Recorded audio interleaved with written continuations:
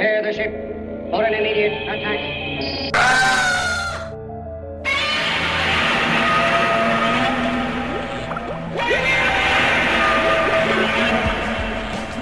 Out of its way before it's too late. Ripping and killing with blood. This is the night when fear and horror walk hand in hand. Brought her back. She'll live and I'll get her another body. Masters of science fiction.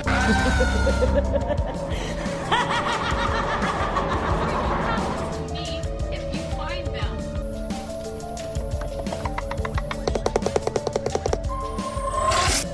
Take a week to crystallize properly. Or diamonds or emeralds too.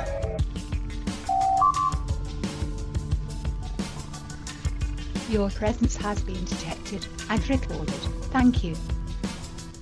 Welcome to B Cinema Talks with your hosts Tina Desiree Berg and Jason LaCourie.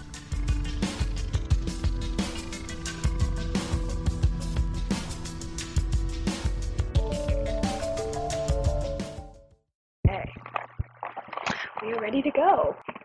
Okay, first I wanted to ask you regarding your comic books. Will your comics include adaptations of the Edgar Allan Poe films?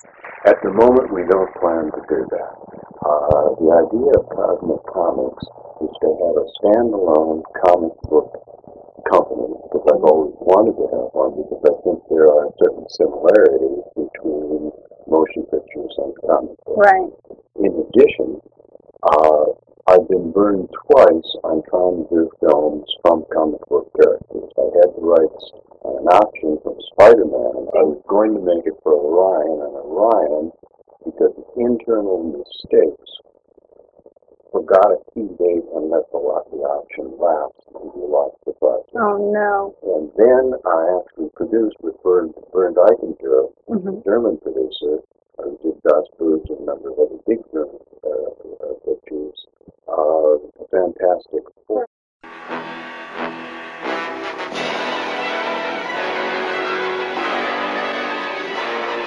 It's problem time.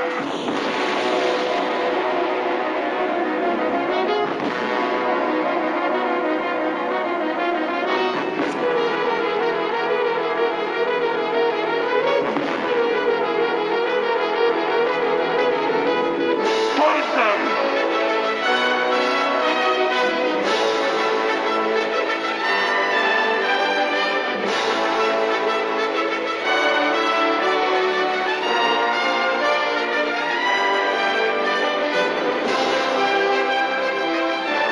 The diamond is not for sale at any price.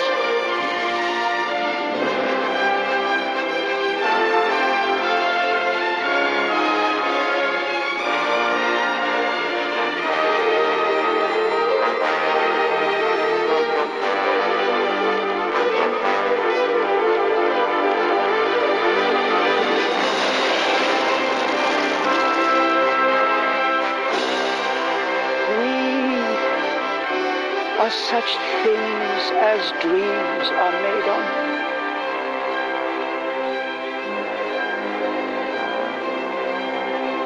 Why don't we talk about it now? What exactly happened? Did you not film? We did. We made the film. It's done, right, in the Yes, can? and it will not be released at least in the near future. Here's what happened. Bernd had wanted to make it for about $40 million. And he had an option which stated that he had to start shooting by December 31st of that year. I think it was 2 years ago. Okay. Or he would lose his option. So he came to me in September and said, I couldn't raise the $40 million, but I will lose my option. We've got a script. Take this script, and what could you make it for at the studio, and I'll go into partners with you. Down, we eliminated a few things that were obviously too expensive, but not too many. And we made it, and we did indeed.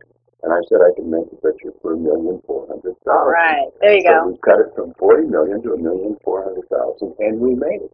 That's great. The picture was very good. And we've been moving a little bit away from theatrical distribution recently because the market is so tough for low-budget films. Yeah, it is. And we've been concentrating on home video and cable rest of it. Right.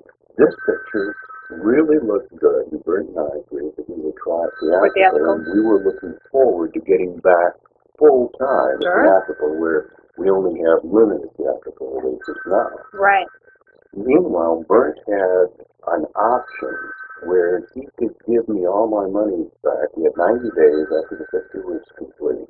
He said if he could shop it to a major studio, he would pay all my expenses, give me a very heavy producer's fee, all interest on my money, and pay me a $500,000 bonus and buy me out. He did that. So I figured, well, I wanted to release the film, but when you put it all together, we made maybe $750,000 because of costs that were legitimately costs. So I figured, okay, that's a good profit on the film. And what happened, he had made his $40 million deal with 20th Century Fox. So they just wrote $1 million, and now with my money, they wrote $2 million into the 20th Century Fox $40 million picture. Put this one on the shelf. And they're redoing it? And they will remake it for $40 million. But then this may be released after the $40 million as a prequel or a sequel or something like that. Isn't that silly? So I figured, that's unbelievable. I got my share, my profits out of it, and I thought that was fine. And I thought, here are two comic book pictures that I wanted to make, and I've lost them both. And I thought, if I have my own comic book company, there really can be a synergy there. I can take some of my motion pictures and make them into comic books. And I can create comic book characters and the ones that are most successful, make it into pictures. Make into pictures, right. And that essentially is what is happening with Cosmic Comics. Now, from the standpoint of Femme Fatale, we did two comic books, both of which will be motion pictures. Oh, okay. We did Bram Stoker's Burial of the Rats as a comic book. Here begins the story of a terror ages old, yet forever new. From the dark genius that brought you Dracula comes Bram Stoker's horrifying masterpiece, Burial of the Rats. Beyond the nightmares of mortal men lies a secret about to be awakened from the bowels of the earth. Spare me! A young man cursed by an evil spell is seduced by a stunning yet fatal beauty. I won't give up the search for my son.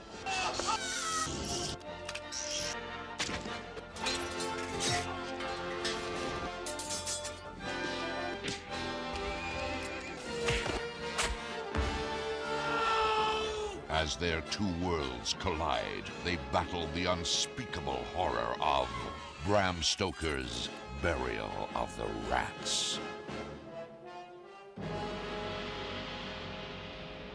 Right. A comic book. And actually, they sent one over to me. They look really good. And we've just done it as a motion picture also. Oh, that's great. And we've done Page Teeth 3000. We had a picture called Page Teeth. Right. Prison as a place of punishment. Pig.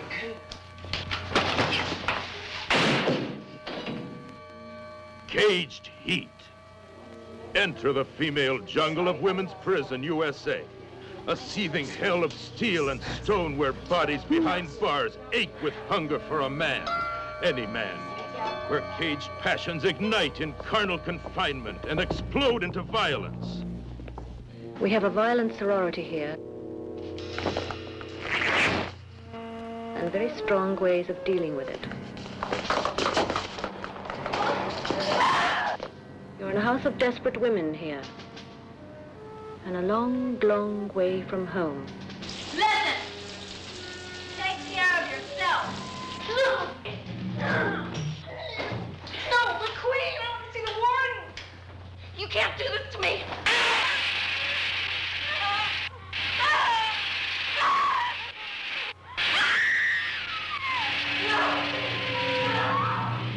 Caged Heat. It must explode. About to get it, Tate. Oh. I'm gonna knock your pretty little teeth so far on your throat you're gonna get a picket fence around your asshole. I'm pretty good at this. Behind walls of concrete desire, women who live to kill, now kill to live.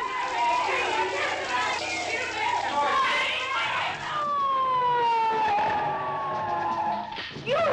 Okay, buckaroos, get him up! Hold on! Damn it, I told you I wasn't going back in there! I said hold it! Getting in was easy. Getting out was murder.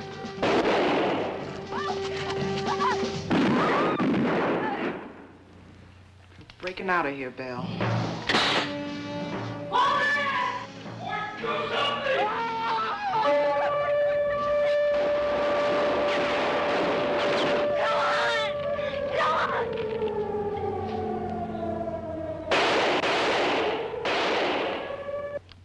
My name's Crazy, honey. What's yours? Bernice. Two choices, Bernice. Do what we say starting now, or say goodbye to the world. I'll take the first. Raised by carnal confinement, gripped by prison pigs, torn by penal passions. Women without men in the cruelest bondage of all. If you could get in, they'd let you do anything. Caged Heat. Rated R. We ran a piece on that, didn't we? I think on Caged Heat. I think, yeah. Now, we decided to do another one, but put it in the future. Caged Heat 3000. We thought, let's make a comic book of this. That'd be perfect, So, the comic book of Caged Heat 3000 comes out in November. Oh, great. And the picture comes out on home video in December. Perfect. So that's the type of timing that we're looking for. Perfect. Meanwhile, I've just done a group of pictures for Showtime. Right. I have some questions on that too. The Roger Corman Presents. Speaking of which, I'm curious to know why a second remake of Not of This Earth? You already remade it once. Why a third film on that? I'm very...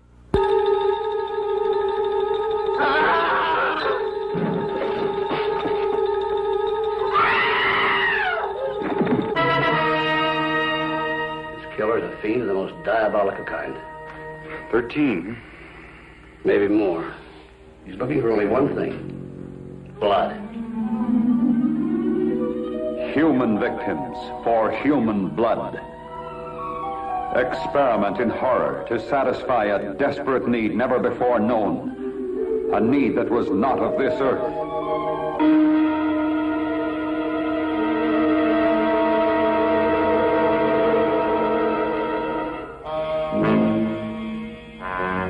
From outer space he came to destroy the people of this planet, leaving in his path of doom a trail of terror.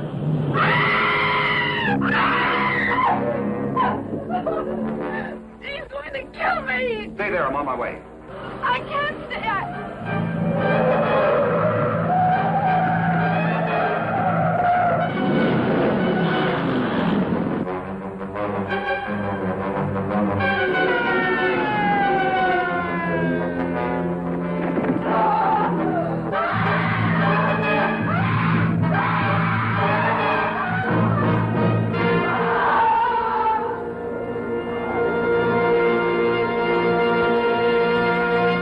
Very curious. Okay, they said they wanted to remake some of my old films, which are fun, but that most of them would be new films. And we said, fine, we knew it was going to be science fiction and horror, and they gave us a list of the ones they wanted to remake. And on it was Not of This Earth. And I said, but I've already remade that. And they said, we don't care.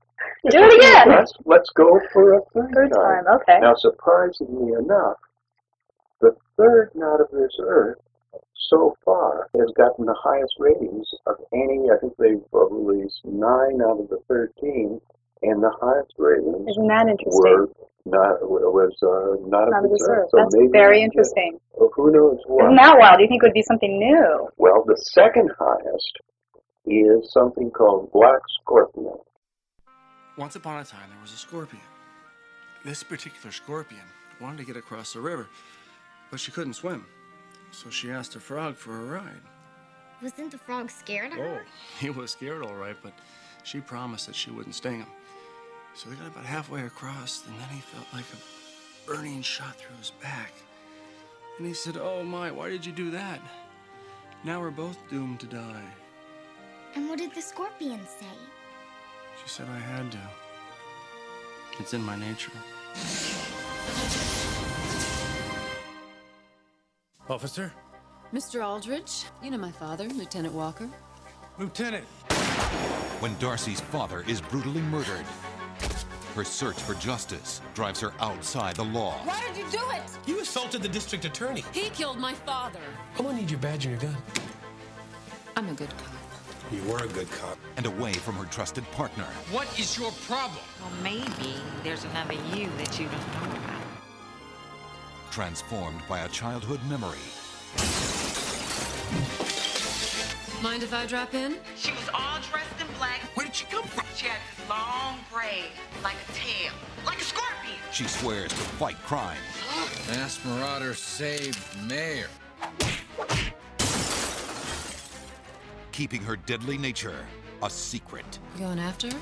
She killed somebody. All I'm saying is that justice was done. Not yet. I gotta catch her first. I release a deadly gas into the air. Fighting for justice, her own way. Let me end your misery. With a streetwise accomplice. Going my way. And a full-blown street rod. Modified. What happened to my car? Customized. Computer, activate the oil gun. And morphinized. I find it works better if you say yo. Yo! Not even her partner suspects that the woman he loves... Tars, you're a great cop, you're no Black Scorpion. ...is the sensuous scorpion he desires. She's ready for action. If the cops don't get her first. He wants this whacked out broad behind bars, and so do I. The Black Scorpion.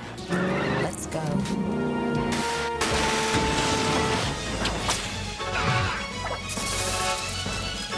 Did you really think you could win, Black Scorpion?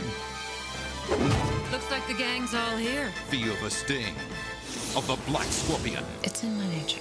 Okay. With Joan Severance. Oh, great. Best described as a female Batman. That's great. It takes place in Angel City. Love it. In the Love near it. future, and she drives the Scorpion Mobile. The Scorpion. That's great. That's great. That's gotten the second highest rating. I meant the ratings were so close you could really say they tied. They tied. They tied for first. We're Not of This Earth and Black Scorpion. So as a result, we are going to, in 96, we're working now on the comic book characters for 96. Okay, and you're going to do Black Scorpion? Definitely, Absolutely. Black Scorpion will be there. Absolutely. You know, that was one of my questions, too. Will there be a comic based on? But for some reason, Bill George said it was Black Widow, but it's Black Scorpion, Black huh? Scorpion. Oh, that's good to know. Okay. Interesting. So no comics on the Poe movies. Was it, when you originally released those films, was there a corresponding comic at the time? No, but at that time, we had tie-ins with paperback, the novelizations, which is a strange way for the media to work. Right. Poe wrote all of these stories as short stories. I then adapted them from the short stories to a screenplay. Right. A novelist was brought in to adapt the further? screenplay to a novel back into prose where it had started, except as a full-length novel instead of a short story. Those three, the Mask of Red Death, I can't remember what the other one was. The Telltale Heart. Those are my two. When I was young, when I was 13, 14, those were my two favorite stories. You should do Telltale Heart. That's a great one. Yeah. Do you remember that one with the heart? He buries under the Okay. Okay. Can you give us a behind-the-scenes commentary on the Death Race and Little Shop of Horrors and the reason that you picked those for the comic series? I didn't actually pick them myself. Oh, you didn't? I left it to people in the comic book company as to which ones they talked to me about it. And they liked Death Race, and I thought that was a good one to go with. The year 2000. America is a vast speedway. People line the streets to witness the greatest drivers on Earth in a race from sea to shining sea. This is a death race. You finish first, or not at all. Death Race 2000. Every car a deadly weapon. Every spectator a potential point.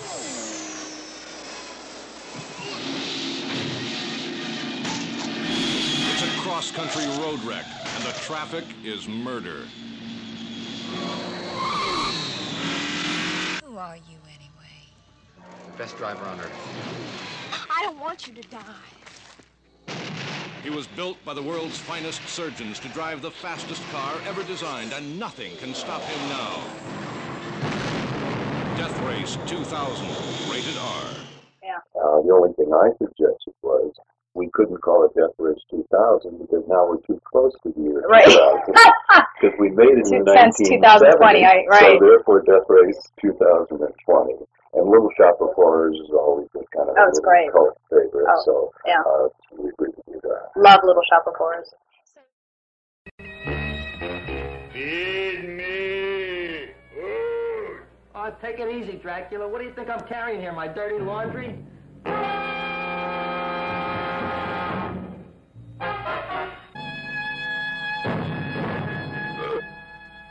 Where a man-eating, talking plant gives homicide something to think about. I didn't do it. Do what? Whatever. Ever see this man? Man, see picture. Why are you so nervous?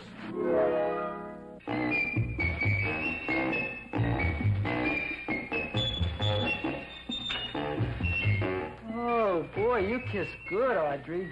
Oh, I guess I just have a good kisser. Now you will do as I say. Yes, master. You will go out and find me some food. Yes, master. What's the matter? Don't you like me? Too bony. Too bony? Nobody ever told me that before. Beef is better than veal. Ah, you're such a dodo. What do you call this? Chopped liver?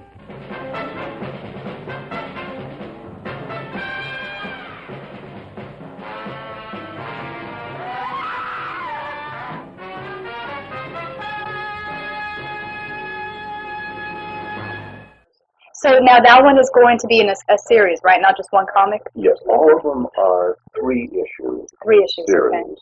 Okay. And we will then see what comes back to run as more. We haven't yet decided which are the most successful. Oh, that's great. That's wonderful. Great idea. Okay, can I ask you a few questions on censorship? Sure. Are you open for that? Okay. Speaking of Little Shop of Horrors, I know that when that film was originally released, that you had some problems with people accusing it of being anti-Semitic. Yes. And that Mel Wells, I have a quote from her where he says, Little Shop didn't sell for a year because most of the theatrical owners in the independent circuit were Jewish, and there was a feeling that this was anti-Semitic. That's not totally correct. It's not Mel totally is correct. somewhere near the fact. Okay. Some people, we thought it was just a funny joke. Oh, I thought it was hysterical. I loved it. Some people, and Mel is Jewish, so what the hell? Right, he played the character just because he thought it would be funny, and I thought it would be funny too. And it was funny. It's one of the best things Mel ever did. Absolutely. A couple of theater owners commented, or a couple of people commented, that theater owners might not play. But the fact of the matter is, it was one of those non-existent problems.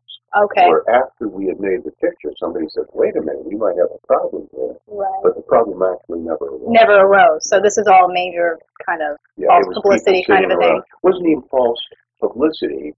It was somebody in distribution, because we distributed it through AIP, and somebody in distribution said, we might have a problem with this picture. So I took it seriously too, as did Mel and everybody else, because frankly it had never occurred to us. Yeah. And suddenly we thought, wait a minute, we've done the whole picture. Nobody's even considered this. Will this happen? But then it turned out that it didn't happen. Great. Okay, great. So that's good. Okay, and the film The Intruder.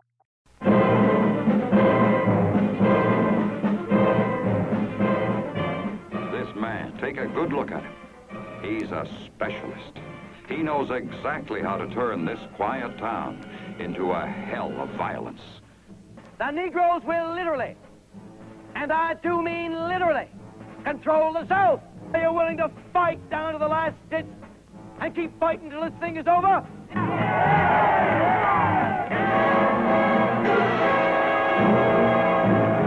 The Intruder.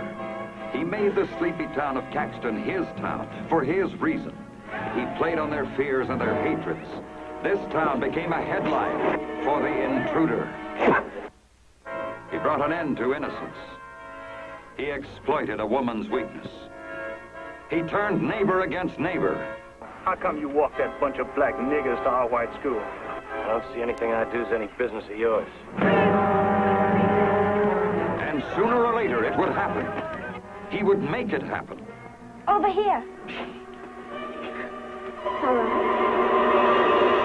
You were alone with a white girl in the basement of the school, but you didn't try to do anything. Is that what you expect us to believe, nigger? Well, speak up!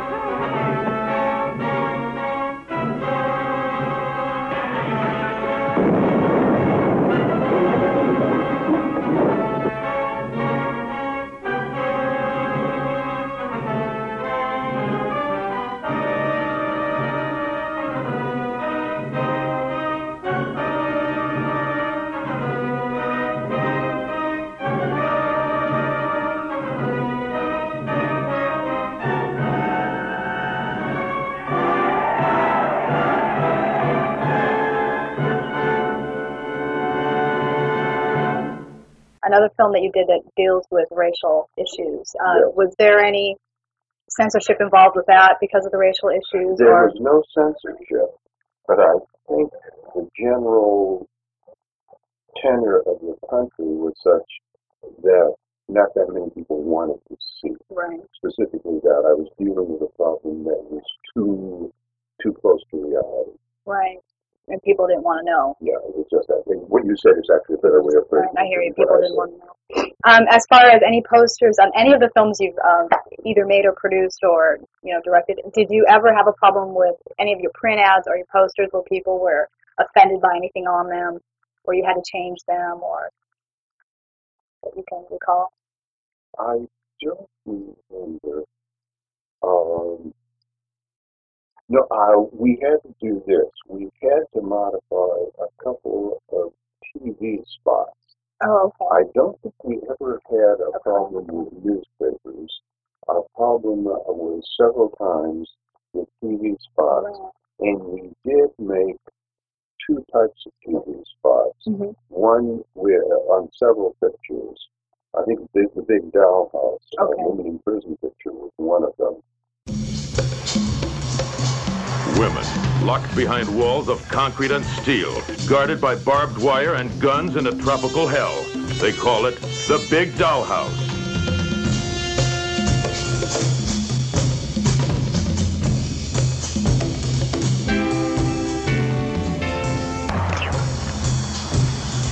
Oh, cut out! Oh, bye. Oh.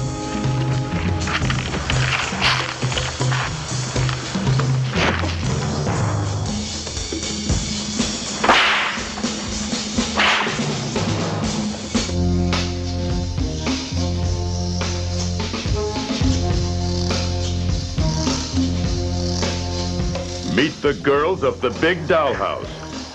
Well, you don't look like a hardened criminal to me. They're young, they're beautiful, and they're killers.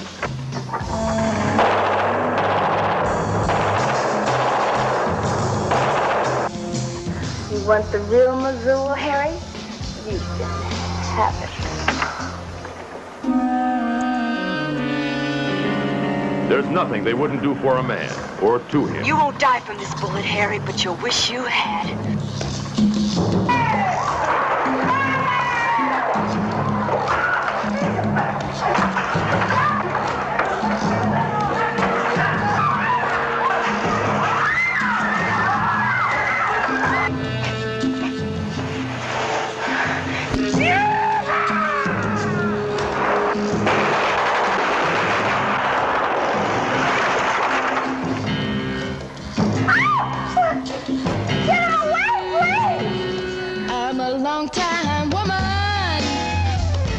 There has never been a motion picture like The Big Dollhouse.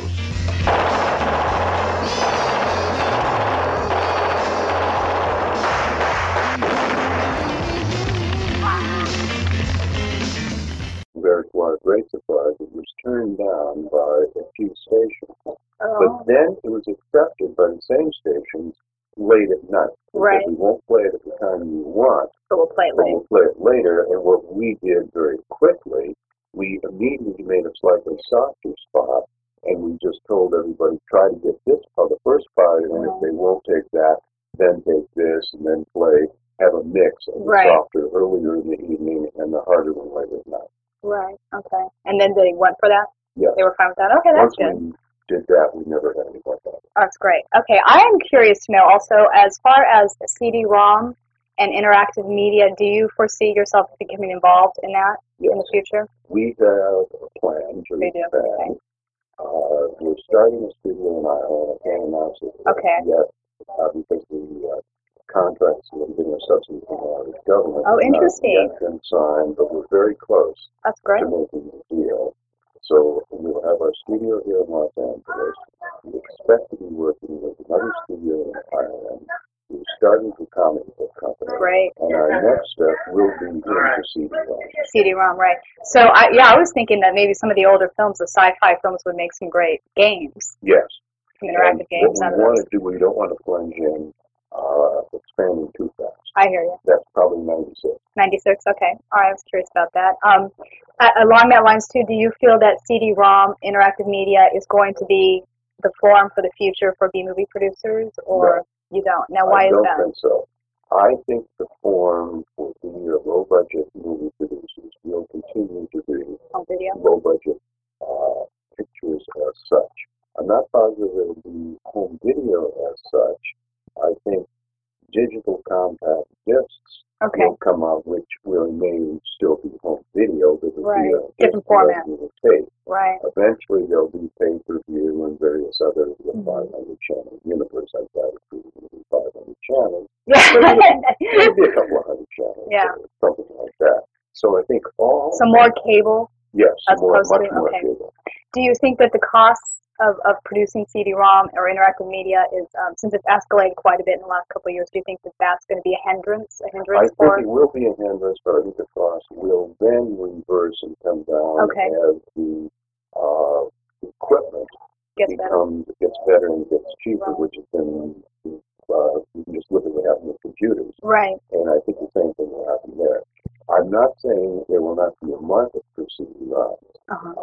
I just would not say it will be the market. I think it will be an additional market. I think people making low-budget motion pictures will still have their greatest income from low-budget motion pictures, but they will have a substantial additional income from CD-ROM or whatever the later development. Right.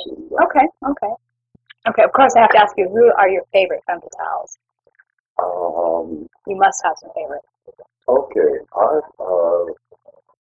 Well, see, I would go back, being somewhat older, and going back, because I think you picked these at an earlier age. Oh, absolutely. I remember when I was a teenager, I would have to say Lauren Bacall. Oh, yes, absolutely. Lauren Bacall. Beautiful woman. Yeah, Lauren Bacall. There was another woman at the time. It was something of a star, and had this remembered. I think she didn't last as long. Elizabeth Scott. Elizabeth Scott. Yeah, but I'd say Lauren Bacall was probably of that earlier age. I would say Lauren Bacall, Elizabeth Scott, and a couple of others. Veronica Lake. Oh, Veronica Lake. But you have a little bit of. Everyone always says, I always make a joke, I was Veronica Lake in my past life. Everyone always says, you look like Veronica Lake. Right. I hear that a lot, yeah. I would say, and Gloria Graham was another. Oh, I'm not familiar with Gloria Graham. She did more B pictures. Oh, she did, okay. The other three were doing studios. Doing major studio work.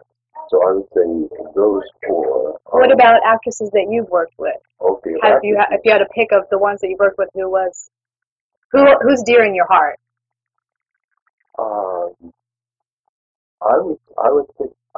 Let's just say I picked the actresses we're working with now. I would pick Joan Severance, who was Black Scorpion.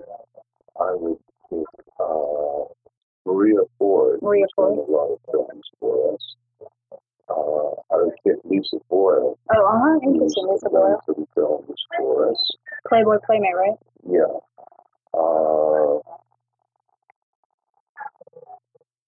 Give me some names, and I will remember them of people who... J.J. North? J.J. North. As a matter of fact, that was what I was going to say, and then I withdrew J.J. North on the basis that although she's got a great figure and is very beautiful, she's not a femme fatale as such. She's more a big, sexy, wholesome I hear what you're girl. saying, yeah. But you could call her a kind of... She doesn't have that dark side to her. Yes, right. You could say, if there's such a thing as a wholesome femme fatale, I would then say J.J. That's J.J. North? Right. Okay. All right, that's good. What is your opinion of female roles in science fiction fantasy films? And do you think there's been any progress or improvement with the quality of roles for women over the past 25 years within the genre? Okay, I think there are not enough roles for women in science fiction because I think most of the fans and writers are men who are interested in science, and they write more of them for men, and the woman generally becomes the sex object or the victim. Right. And only goes in on that basis. The concept that a woman can be a scientist or something else has taken time to come into play. Right. But I would say that there has been some progress. If you look at women in science fiction films, there are more roles for them than today than 25 years ago. And although many of them, and I've done it myself, have been sex objects. Right.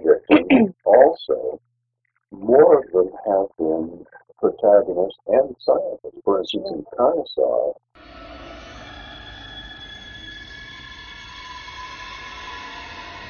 What the hell is it?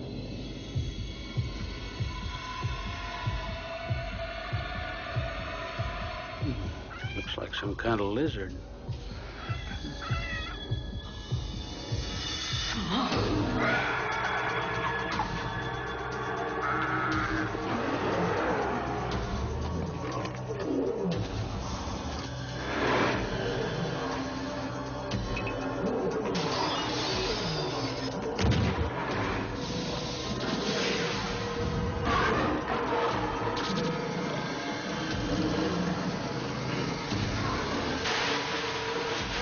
The Earth was not made for us. She was made for the dinosaurs. The Earth was scaled to their dimensions. Human beings are ants crawling through their living rooms.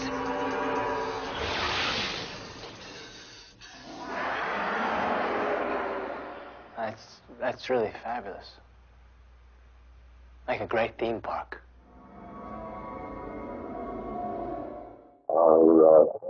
Which came out just, I shouldn't say our answer to Jurassic Park, because it came out just before Jurassic Park. The lead was a scientist, and it was from a novel in England. And in the English novel that I bought, the lead was a male scientist. And I just thought, all of these films have a male scientist. Let's make a And arbitrarily, and she was the lead in the picture. We arbitrarily changed it to a woman just to make it different. And Diane Ladd played the part. Right. And the picture was a big success for it. And I think part of it was in the changing of the role to a woman. Absolutely. And in the fact that Diane is a very good actress and She's phenomenal. An excellent performance. Yeah, she is. She's real good. Okay, that's good. This is a question for Bill. Would you consider Wasp Woman to be a feminist fable?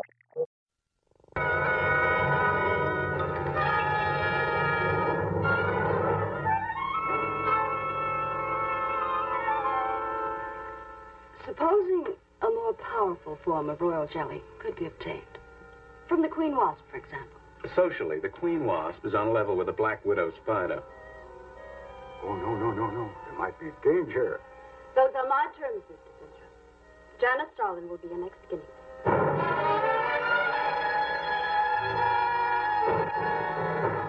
A woman of fantastic desires, sponsoring a scientist with fantastic theories, and demanding fantastic results. How old do I look? Tell me! How old?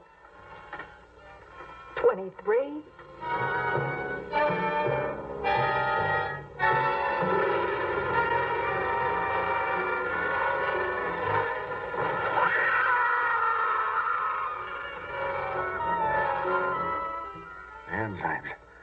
The enzymes, they're going crazy. Miss Darling will kill her and tear her body to shreds.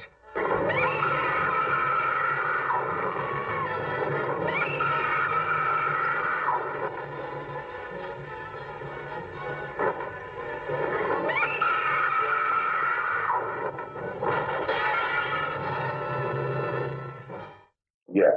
Okay. Insofar as we've done it twice now, right. The second one for Showtime. Right. Both Susan Cabot playing the first one and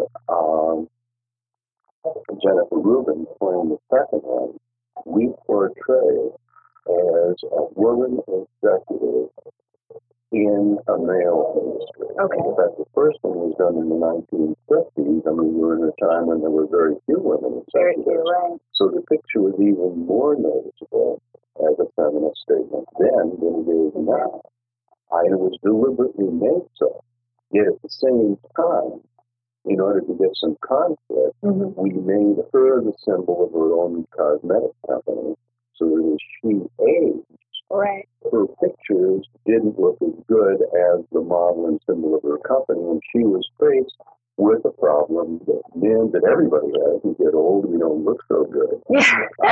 Hate that. Right. But men can get away with it easier because they're judged less on their looks.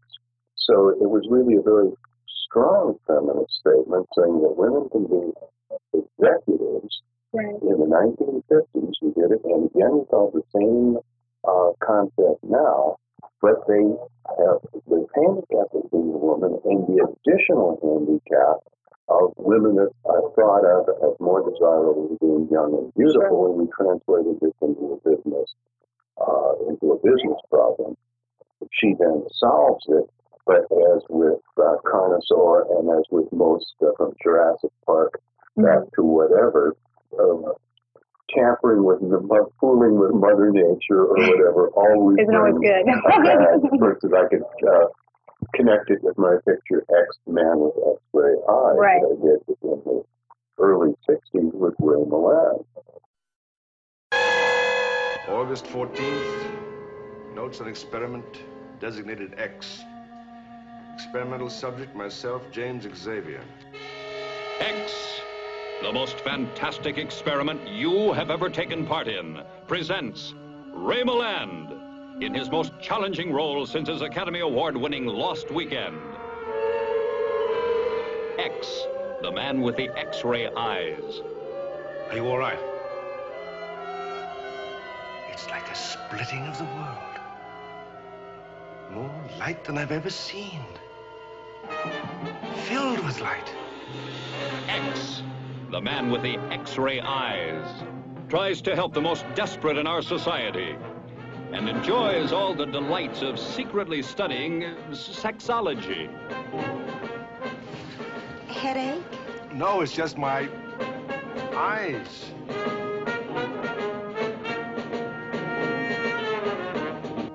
A doctor with the power to see what others cannot believe.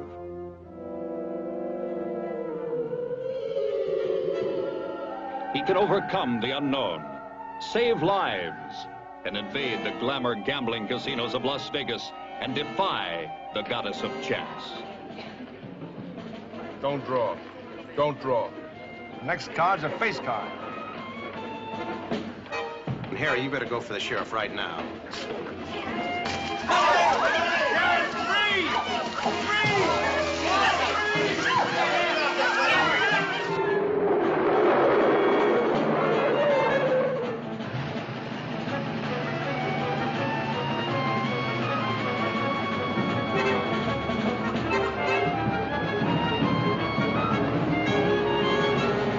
Push up your sleeve. No!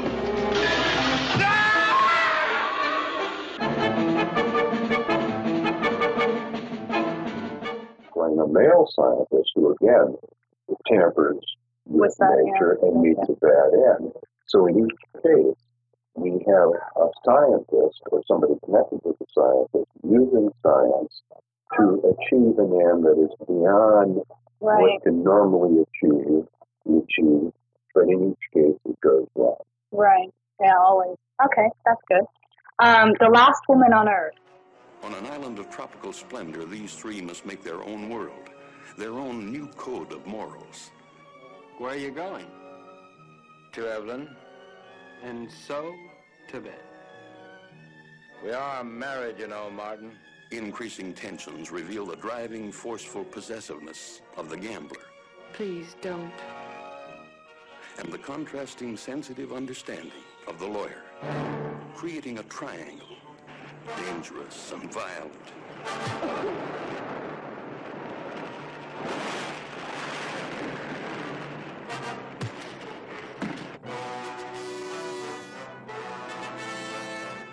The last woman on earth, born to bear the brand of two men. Ask me, though, Martin. I need you to ask me. All right, Ev, I do want you with me. So he's leaving, and not just because of what he did to you. Did to me? Harold, Martin didn't rape me. That's enough.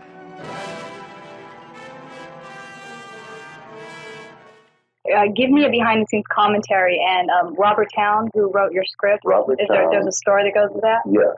I was doing two pictures back to back in Puerto Rico. Okay. When I do a picture on location, I like to do a second picture because I've already paid the transportation and everything else, right? And amortize it over two pictures. So I was doing a World War II picture. The Battle of Blood Island. That's great. For the first one and The Last Woman on Earth for the second one. And Bob did not have the second one finished when we were ready to leave. Now, I met Bob in an acting class at Jeff Corey's with Jack Nicholson and Sally Kellerman and a number of other great. We're all in the same acting class? Yeah. Oh, isn't that interesting? Right. So actually, Robert Towne was studying to be an actor at the time? Well, he wanted to be a writer, but he was studying acting just as I was already directing, but I didn't have enough background working with actors, and I thought I would study acting to help myself. Oh, interesting. I'd love to hear more about this class, too. This sounds interesting. So I said, the only thing to do, Bob, since I've seen you in class and you're a pretty good actor, you come and play the second lead, the young man. That way you can finish the script while we're filming you, right? And you said, fine. So the script reads, the credits read, screenplay by Robert Towne, and we get third star billing as Edward Wayne, who was a character in a 19th century novel. I've forgotten what it was that he always liked, so he chose that as his acting character. That's great. That's great. So let's hear a little bit about this acting class that you were taking. Well, I had my training is as an engineer, as a degree in engineering from UCLA. No, from Stanford. Oh, from Stanford. Oh, from Stanford. Oh, interesting. And I started as a writer, then a producer, then as a director. And as I began to be a director, I felt that I was learning camera technique and cutting and all of that very quickly and frankly very easily, possibly because of my engineering background. Absolutely. But I really didn't know very much about acting. And I felt the only thing to do is, just as I studied engineering and that can now apply with the film, I could study acting. And I was dating a young actress who became quite well known on television, Abby Dalton. And Abby was studying with Jack Corey. Okay. And she said, you should study with Jeff. Now, she was in the advanced class, so I deliberately went into the beginning class. Embarrass yourself, right? With Abby. And in the beginning class were Jack Nicholson, Bob Towne, Sally Kellerman, Bert Convy, and a number of other people who've gone on to do quite well. It was a very good class. Must have been. And, they were talented people, and I think Jeff, who is still teaching, although he's quite old now, he teaches only a few people and lives in Malibu. I think he's one of the greatest acting teachers that Hollywood has had. Right, absolutely. So did you ever do any scene work with Jack Nicholson? Yeah, class? Oh, did you? I actually with everybody. That was the whole point. I mean, everybody was working with everybody. That's great. Oh, that's great. That's a fun. Is that where you later cast Jack in which one of the Poe films, right? Yes, he played Peter Lorre's son in The Raven. The Raven, that's right, The Raven. And that was really his first film, right? So he had done a couple of other he had done films a couple, okay.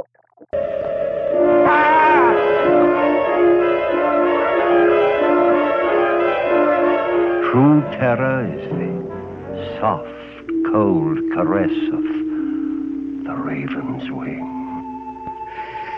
Ooh. Your hands are so cold. A woman whose desires transcend reality. The mysterious powers of black magic. These you will explore. Now, what is it you need? You got some dried blood or a bat in the house?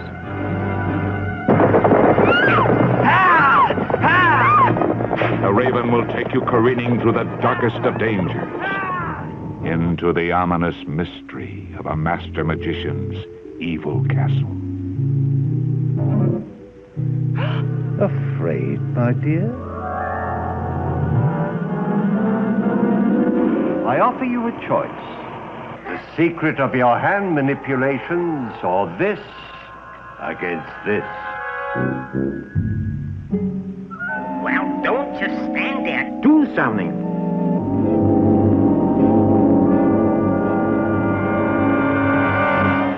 This is no answer. Very well, then. Adieu to the death.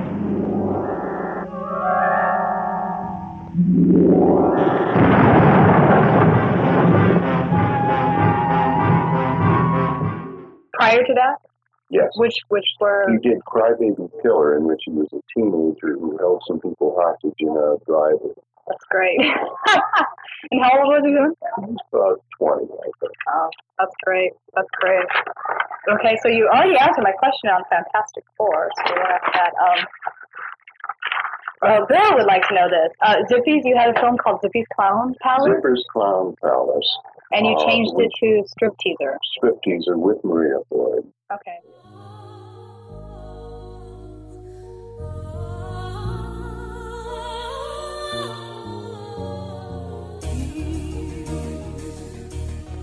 In the heat of the night lies a fine line between pleasure and pain, love and lust, fear and desire. Strip Teaser.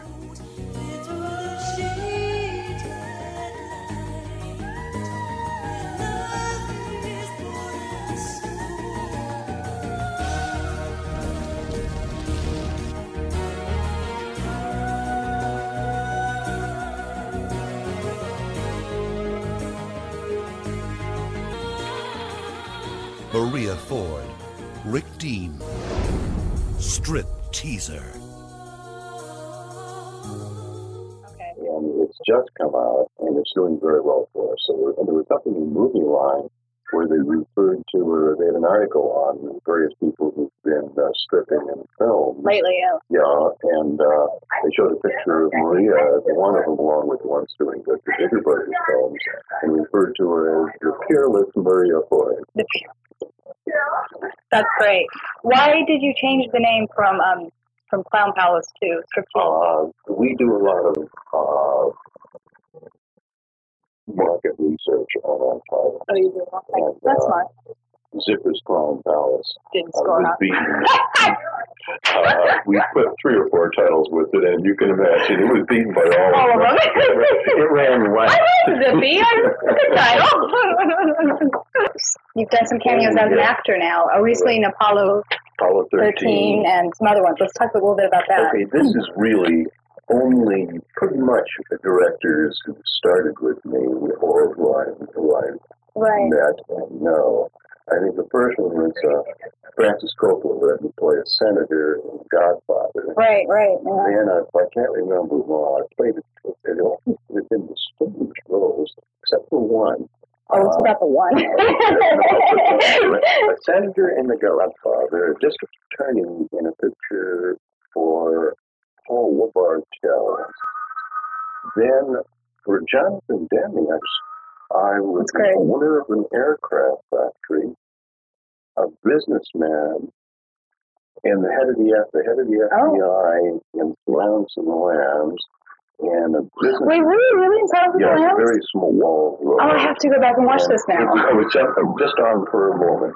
But that's great. That's a great film. And then a business executive in Philadelphia, and then the Sir for Ron Howard and Apollo 13. Right. It was Joe Dante somewhere along the line said, I've seen you, senator, district attorney, lawyer, head of the FBI. I've got a part for a bum on the street who is making a phone call and tying up a paid phone with a long, drunken, chittering conversation. The lady has got to get to the phone in order to call for help. I said, oh, your man, Joe.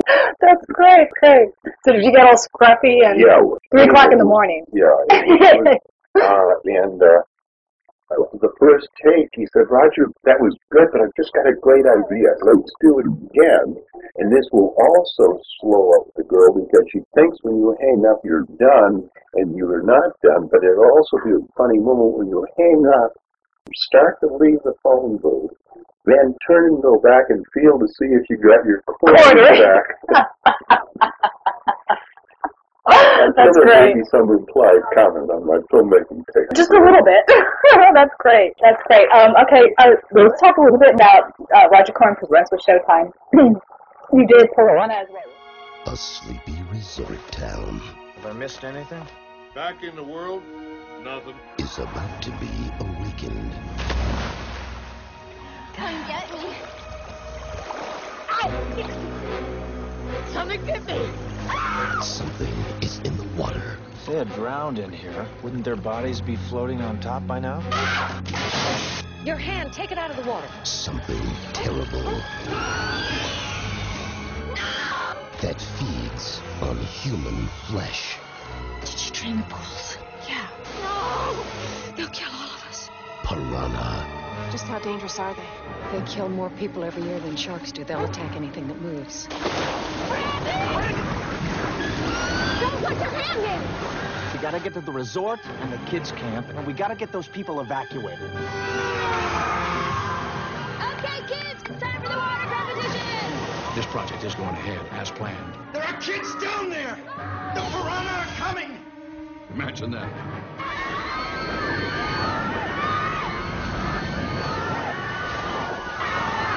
But, sir, the piranha. What about the damn piranha?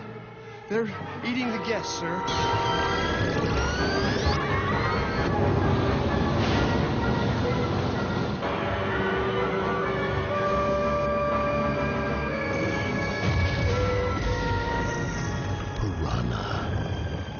Yes.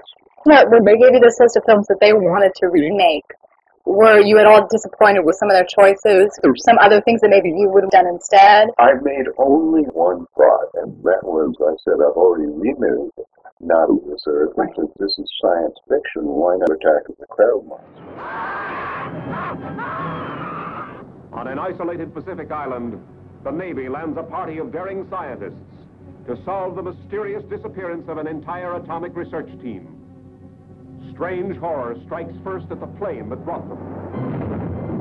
And then, earth-shattering tremors begin tearing the island to shreds. Okay, Professor. How are the crabs blowing up the island? I am not sure. But imagine they are able to send out arcs of heat. They are packed with it. They can melt and fuse parts of the caverns, explode the materials contained, and bring about the slides. There used to be ridges there for maybe 2 miles. Now there's less than half a city block. Soon we will have nowhere to run.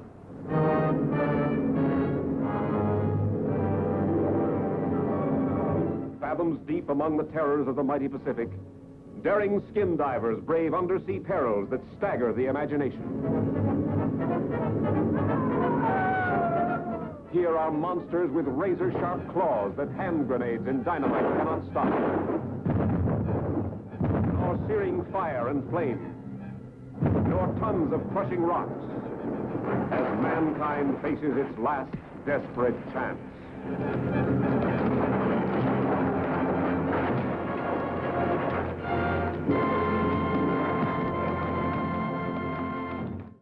I was just going to ask you that. You're a mind reader. Yeah, That's a great movie. It seemed to me unnatural for this kind of thing. They said, no. Are you going to do a remake of Attack of the Crab Monsters? I probably will. I think we will remake it. I'm going to remake Attack of the Crab Monsters. And I think now, in the comic book, Death Race 2020 has been one of our highest sellers. Right. So I think I will do Death Race 2020. My fellow citizens of this great country of ours, the United Corporations of America. Now this is all about freedom. The freedom to sit on your big, fat ass all day and watch the singly greatest sporting event known to man. Welcome to the Death Race. Ready for one last dance. We are moments away from the starting gun. Our racers are scored on total time and combined pedestrian fatalities, with 10 points for an adult, double that for a child, and a whopping 50 points for the senior set.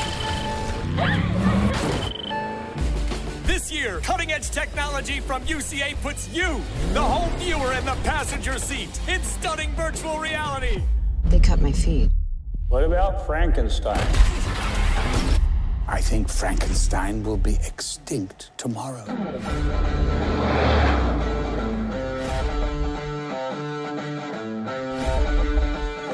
Are you ready? Let's score these fuckers.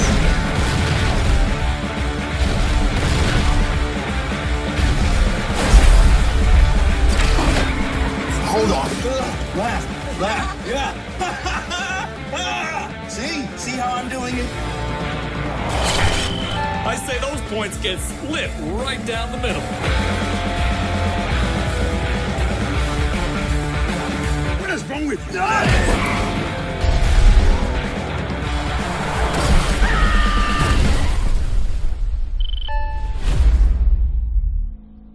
and by the way, just for the record, my hair, I think it's pretty cool.